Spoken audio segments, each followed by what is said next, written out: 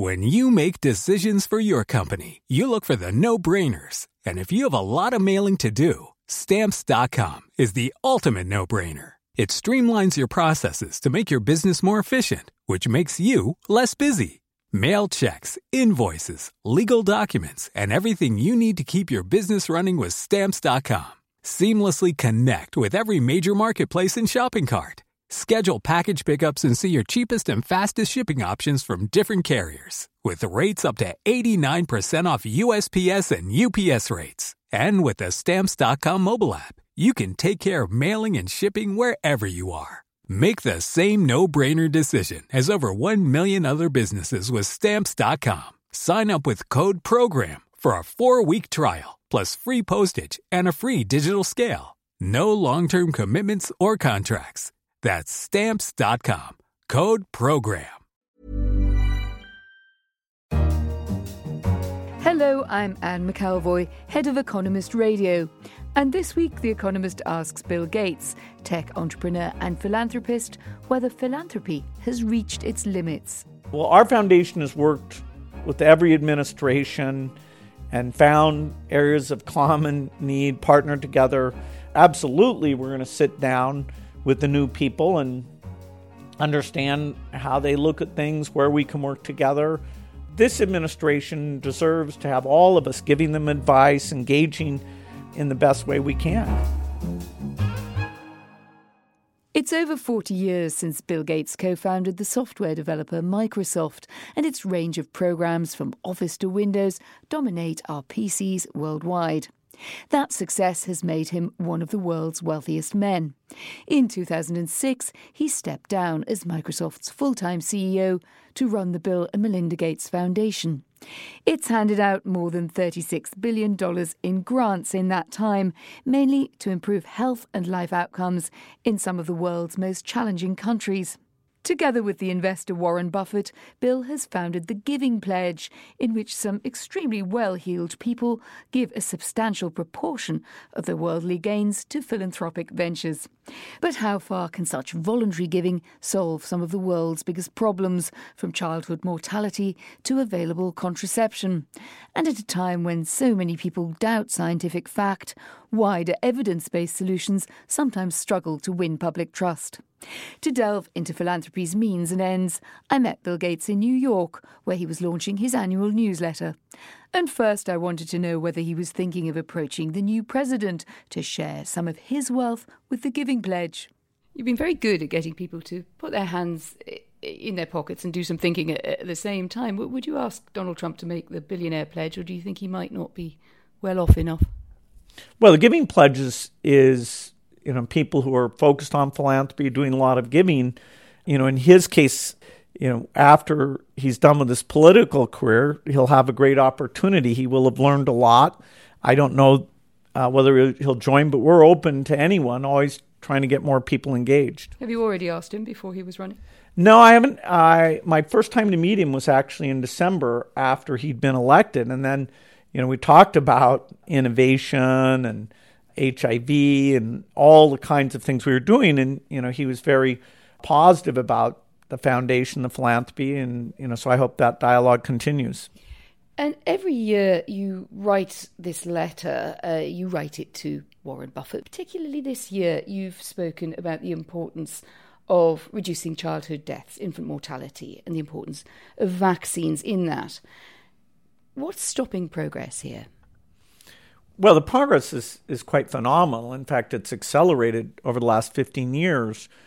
The world created the Global Alliance for Vaccines, which the U.S. government's been very generous. The UK government and many other countries and our foundation are partnered together to help get the vaccine prices to be as low as possible for the poorest countries and to make sure the money's available. So now we need to get those delivery systems to improve a bit, and we need to invent some new vaccines. But the trend line has been absolutely phenomenal, and most people aren't aware that we've cut childhood deaths in half, and vaccines played the major role there.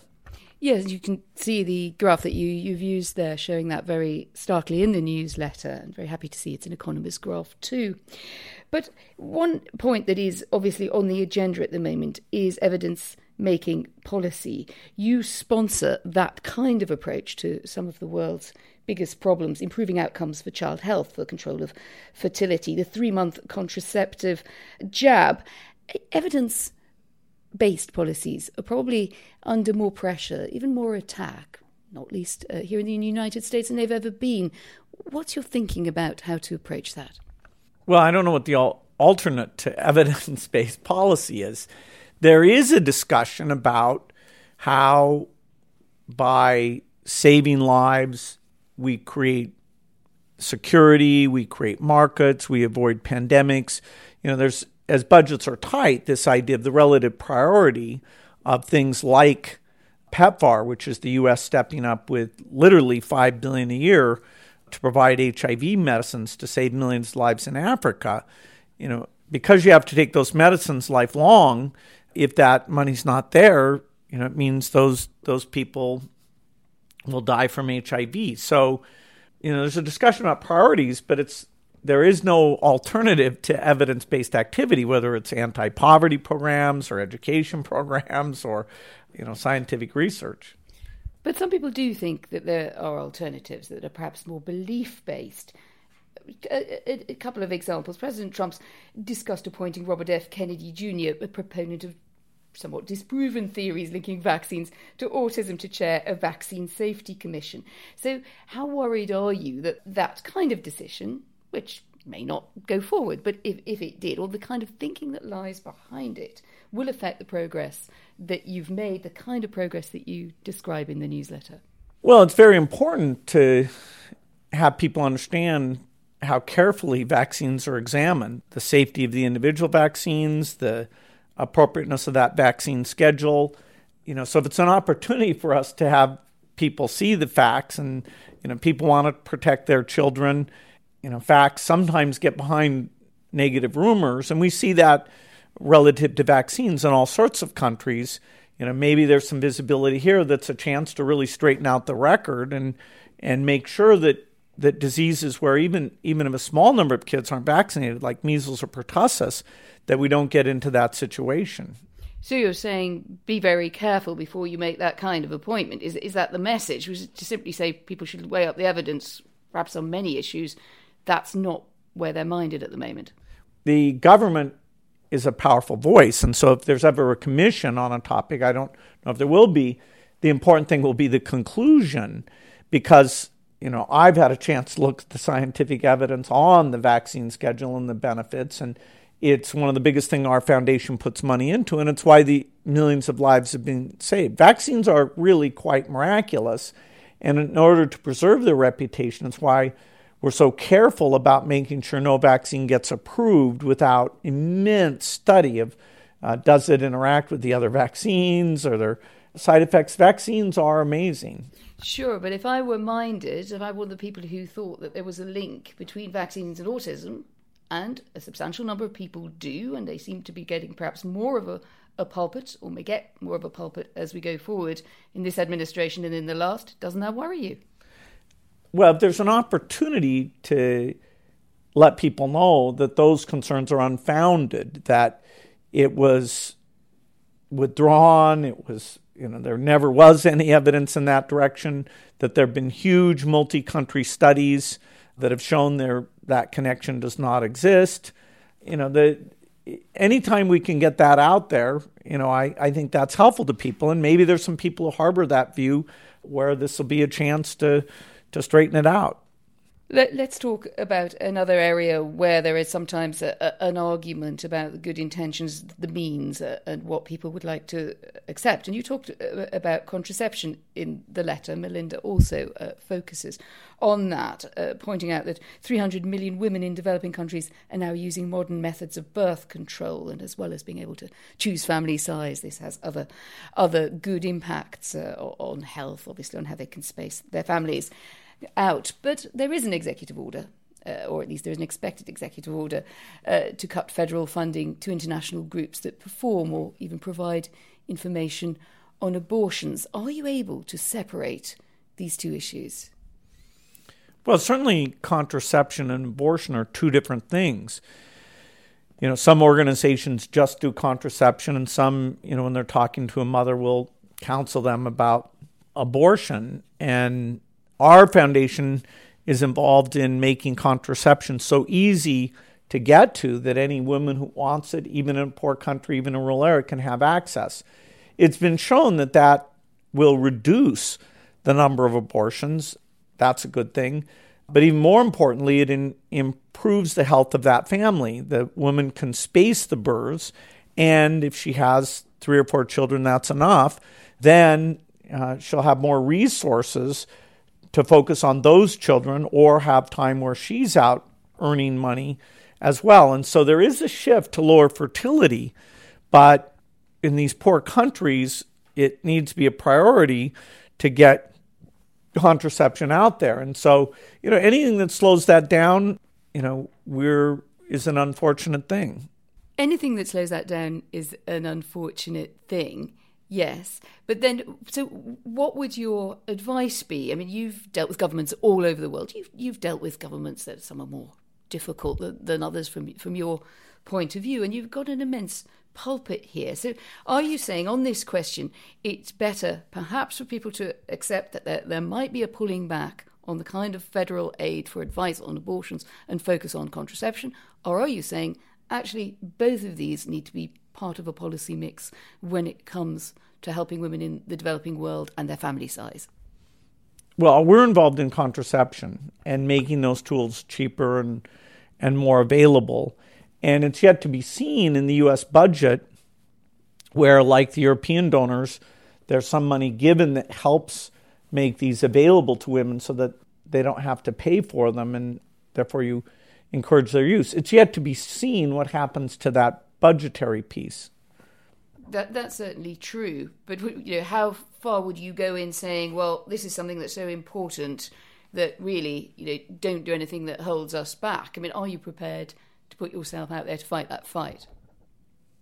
Well, certainly we're the foundation spending the most on new contraceptives and helping to get those contraceptives out there. Melinda is very passionate about that. We're going to stay focused on that. So this U.S. funding decision, whether they stay involved, will be key.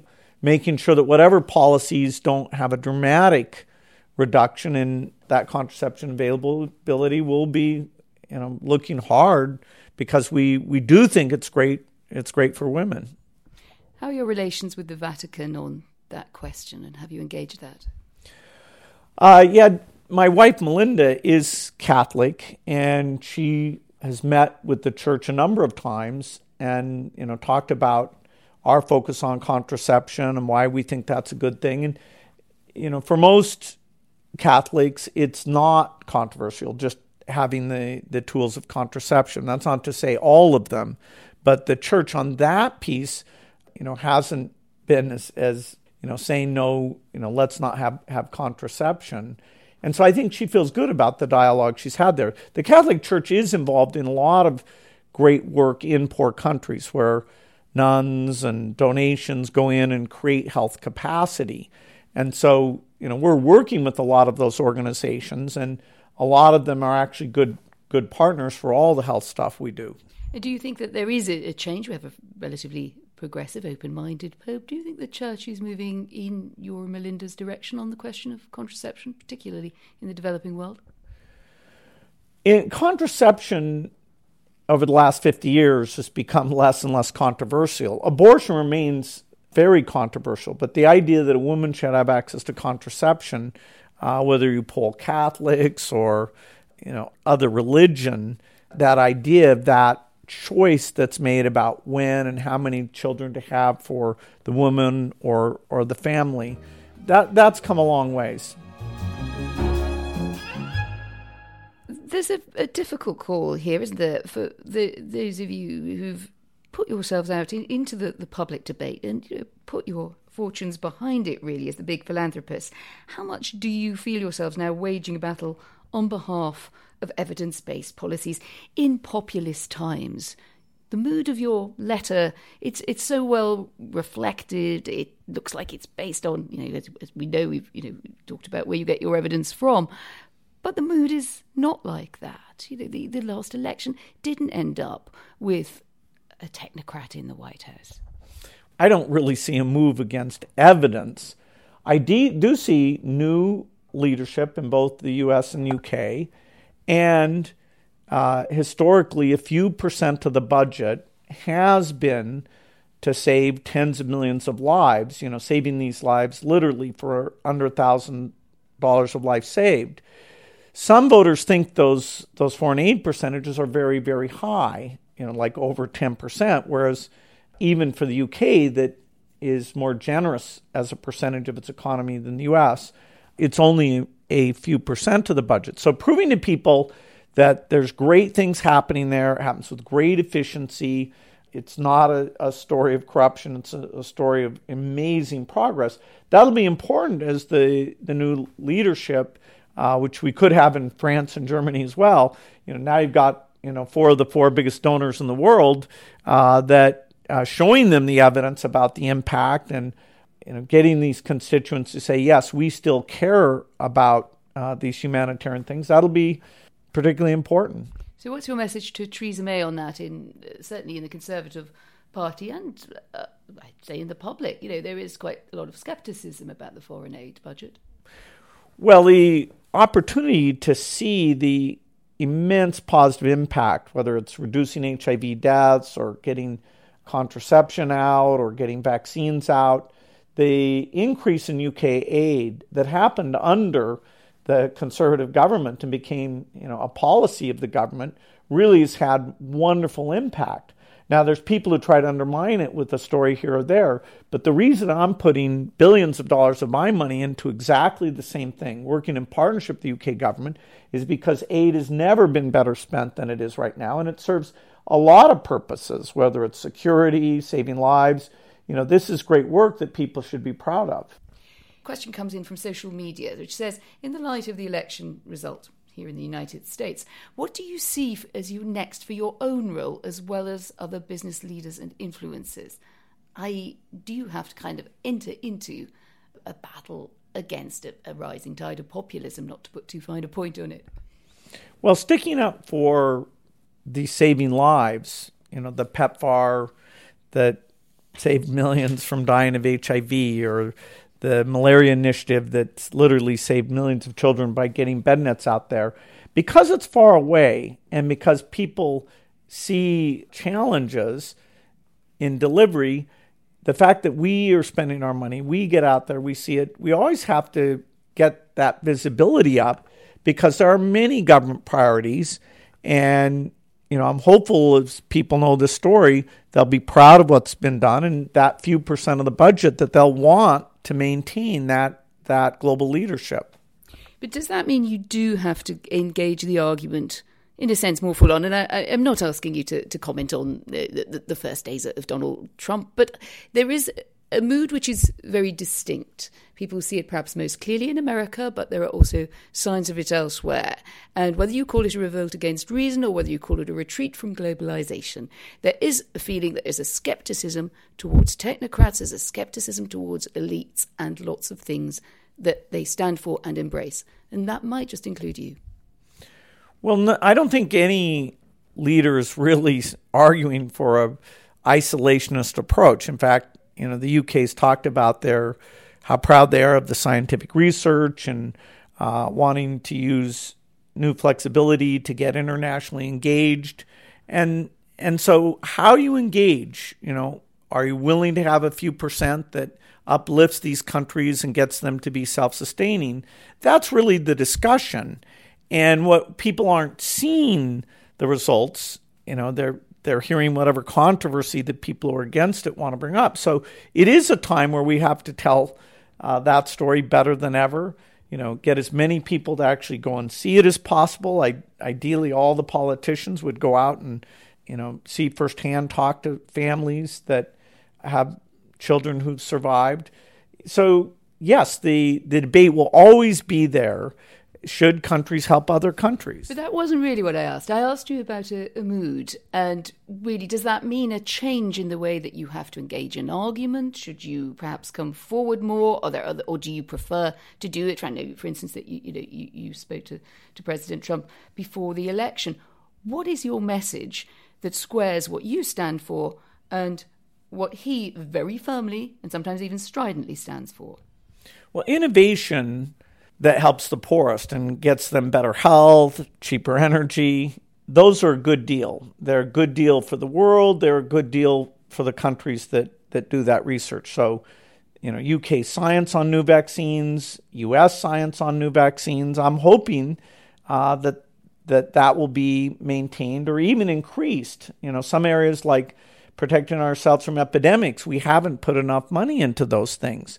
Then, getting them delivered out into the countries of Africa, where China's stepping up its role there, and the U.S. wants to have a presence. The UK has always had an amazingly, high influence on these things. I hope the countries will maintain that engagement. But, I've been very public about my belief in these things. Will we up how much we're out there talking about these things this year? Perhaps, because these are years where the policies for the next 4 or 5 years will be put into place. But I think there's a bit of a divide, isn't there, on what to do at the moment. And some people would say it's best you've just got to take your argument very strongly to the door of the White House. You have to take it to the new administration. And others say, well, that's sort of normalising what some people regard as not a normal presidency. What's yours? Well, our foundation has worked with every administration and found areas of common need, partnered together.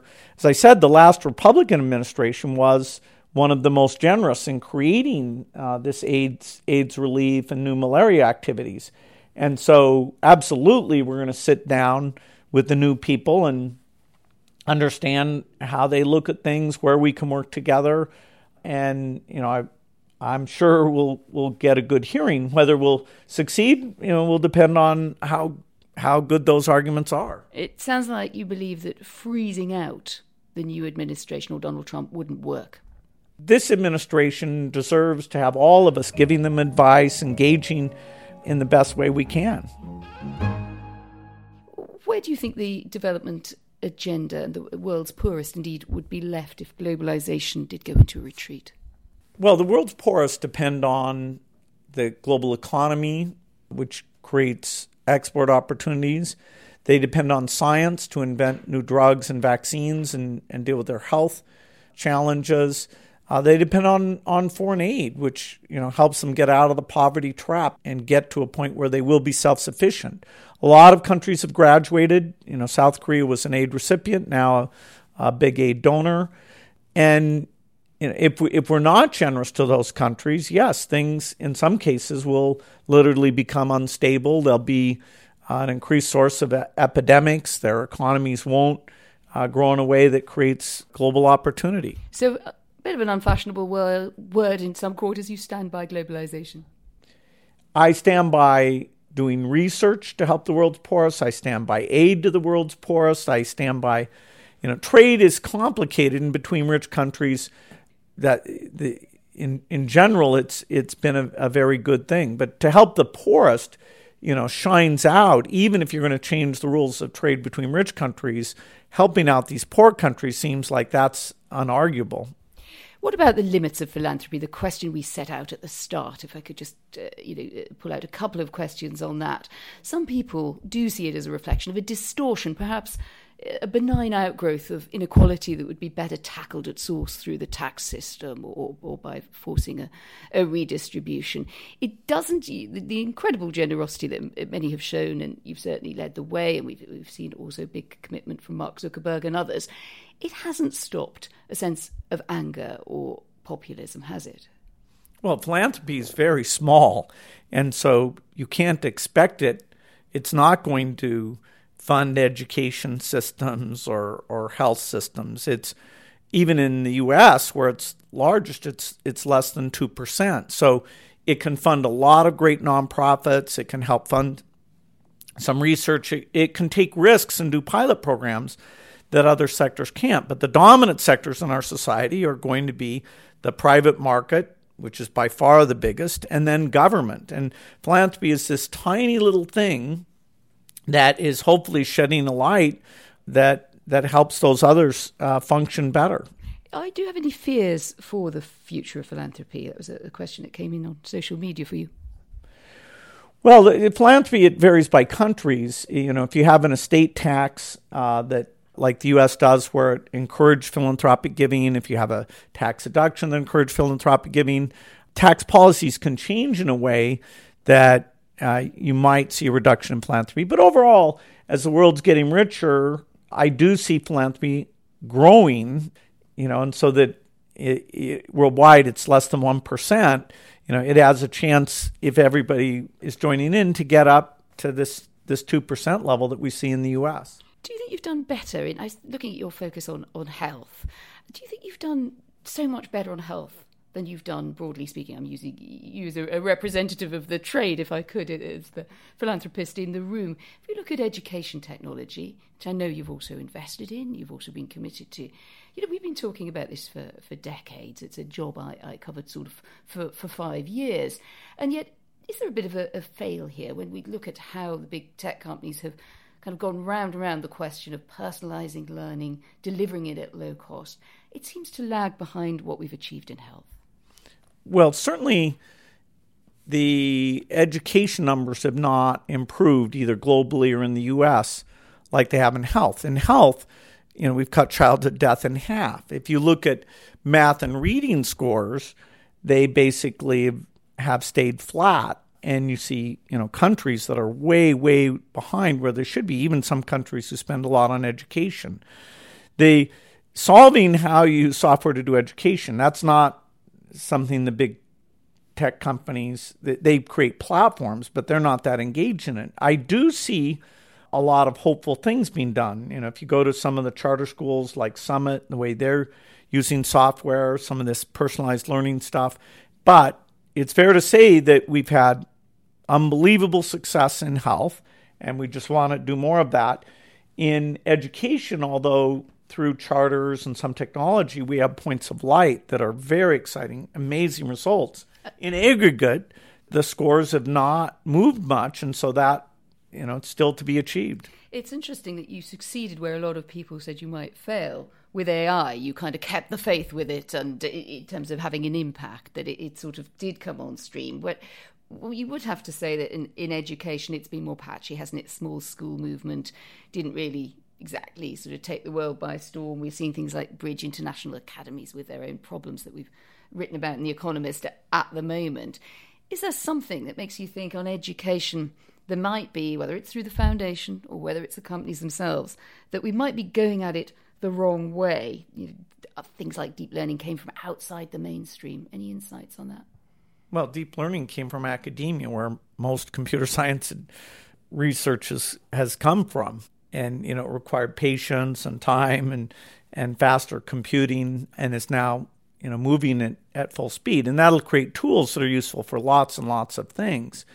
The education isn't that's government funded. There isn't, as a percentage, there isn't that much technology in education. But philanthropists are funding some very promising things.